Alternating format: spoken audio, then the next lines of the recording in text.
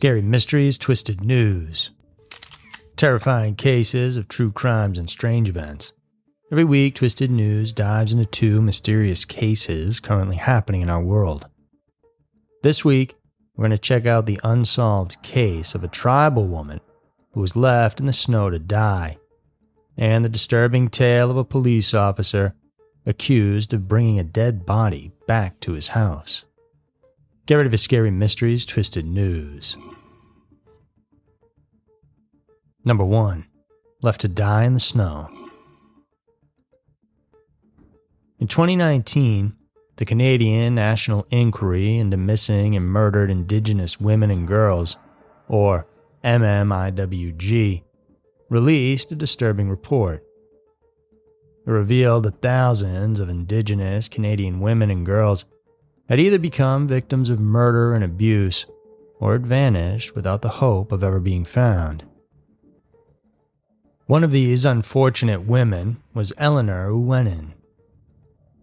Uwenen, known by her family and friends as Lainey, belonged to the Tsuut'ina Nation, a band government in Alberta, Canada, with territory spanning over 140 reserves.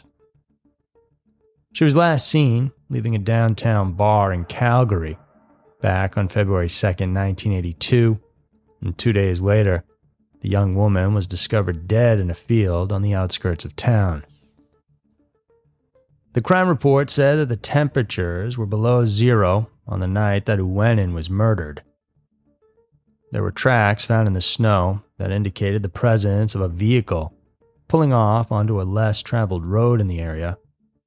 It was assumed that the victim had put up a struggle against her killer before the latter finally escaped from the scene. A sweep of the area also found tracks which showed that the woman had crossed the field in an attempt to get help from a passerby. However, the marks on the snowy ground told us that she fell down halfway and wasn't able to get back up again. A background check on the deceased, meanwhile, indicated that she had lived a difficult life and had been struggling with substance abuse issues. The affidavits also said that she may have been working in the sex industry during the time of her death. The case was originally filed by local law enforcement under the wrong name. Reports failed to specify if the error was ever corrected, but it did hamper the investigation for decades. Nearly 40 years have passed since Uwenen's body was discovered abandoned in that snowy field, and still no one has been charged. It was also disheartening for the family, friends, and the Indigenous community that they were deprived of access to her autopsy report and other documents filed during the police investigation. Danielle Uwenen, the victim's sister, believed that there could be an elaborate plan to hide away the crime. In an interview, the younger Uwenen said that authorities were unresponsive to their inquiries, which they had incessantly been making over the past decades. Just recently, the Calgary Indigenous community, with help from the commission running the Missing and Murdered Indigenous Women and Girls in Canada, were able to obtain records of the investigation, including the coroner's reports. However, they were told that it was already too late to put up her case in the National Forensic Audit of Police Files. Questions are running high on everyone's mind right now. Based on the authorities' mishandling of the case, could it be possible that the Native woman's death was actually perpetrated by law enforcement officers? Did they perhaps drive her to the middle of nowhere and leave her to die in the bitter cold? Also, was there a conspiracy against members of the Canadian Indigenous people, whose deaths and disappearances were not properly investigated? As of right now, the case remains open, but it is certainly running cold. Number 2. Officer takes body home. According to the research from the AAA Foundation for Traffic Safety, there's at least one hit-and-run accident happening every single minute on American roads. There are a lot of reasons why hit-and-run drivers flee the scene. Perhaps the vehicle's stolen, or the driver doesn't have permission to operate it. And there's also the possibility that the culprit has outstanding warrants for other crimes, and they might be transporting illegal goods or drugs, or is in the country illegally. There's plenty of other possible explanations, but it all boils down to one thing.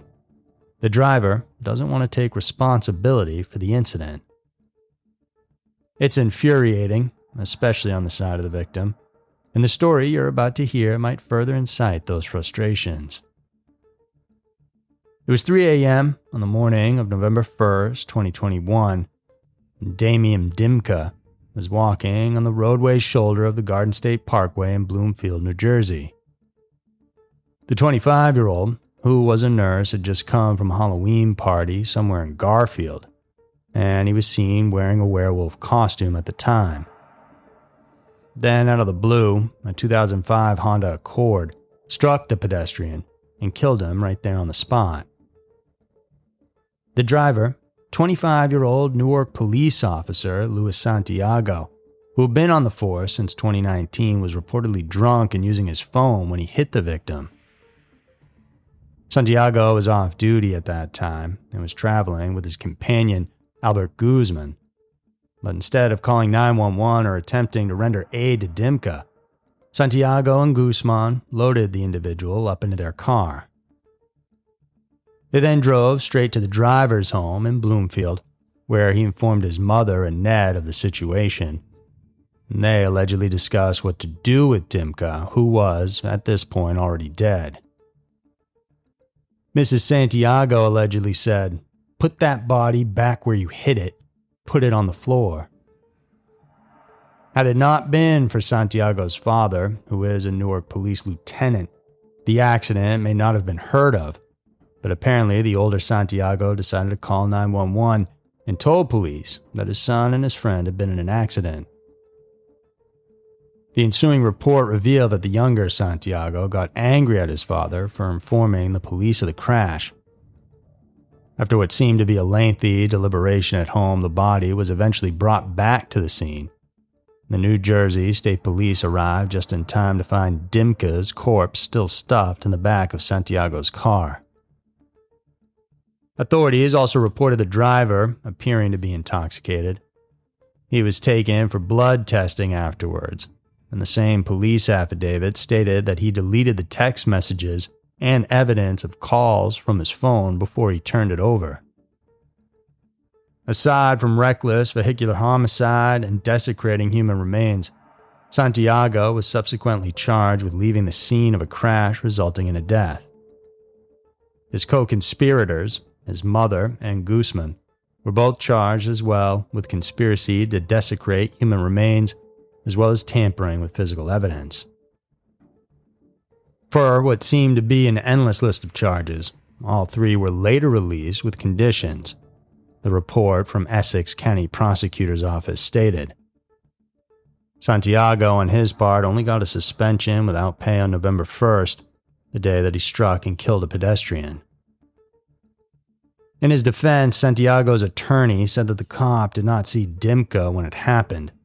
He thought at first that he hit a deer or some other animal. The defendant's lawyer said, when he realized it was a man, he tried to get him help.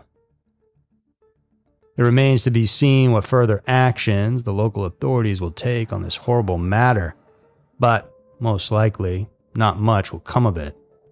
Currently, the case is slated to go before a grand jury for indictment. So, there were two of the most disturbing and terrifying stories around. The world can be a crazy place, and Twisted News is sure to show you why. Thanks for tuning in to another episode of Scary Mysteries. Did you guys know that all of our videos are also available as audio only wherever you listen to your podcasts? So, we're there in however way you want to consume the content. And for even more in-depth and crazy stories, check out our Every Town podcast, because every town has a dark side.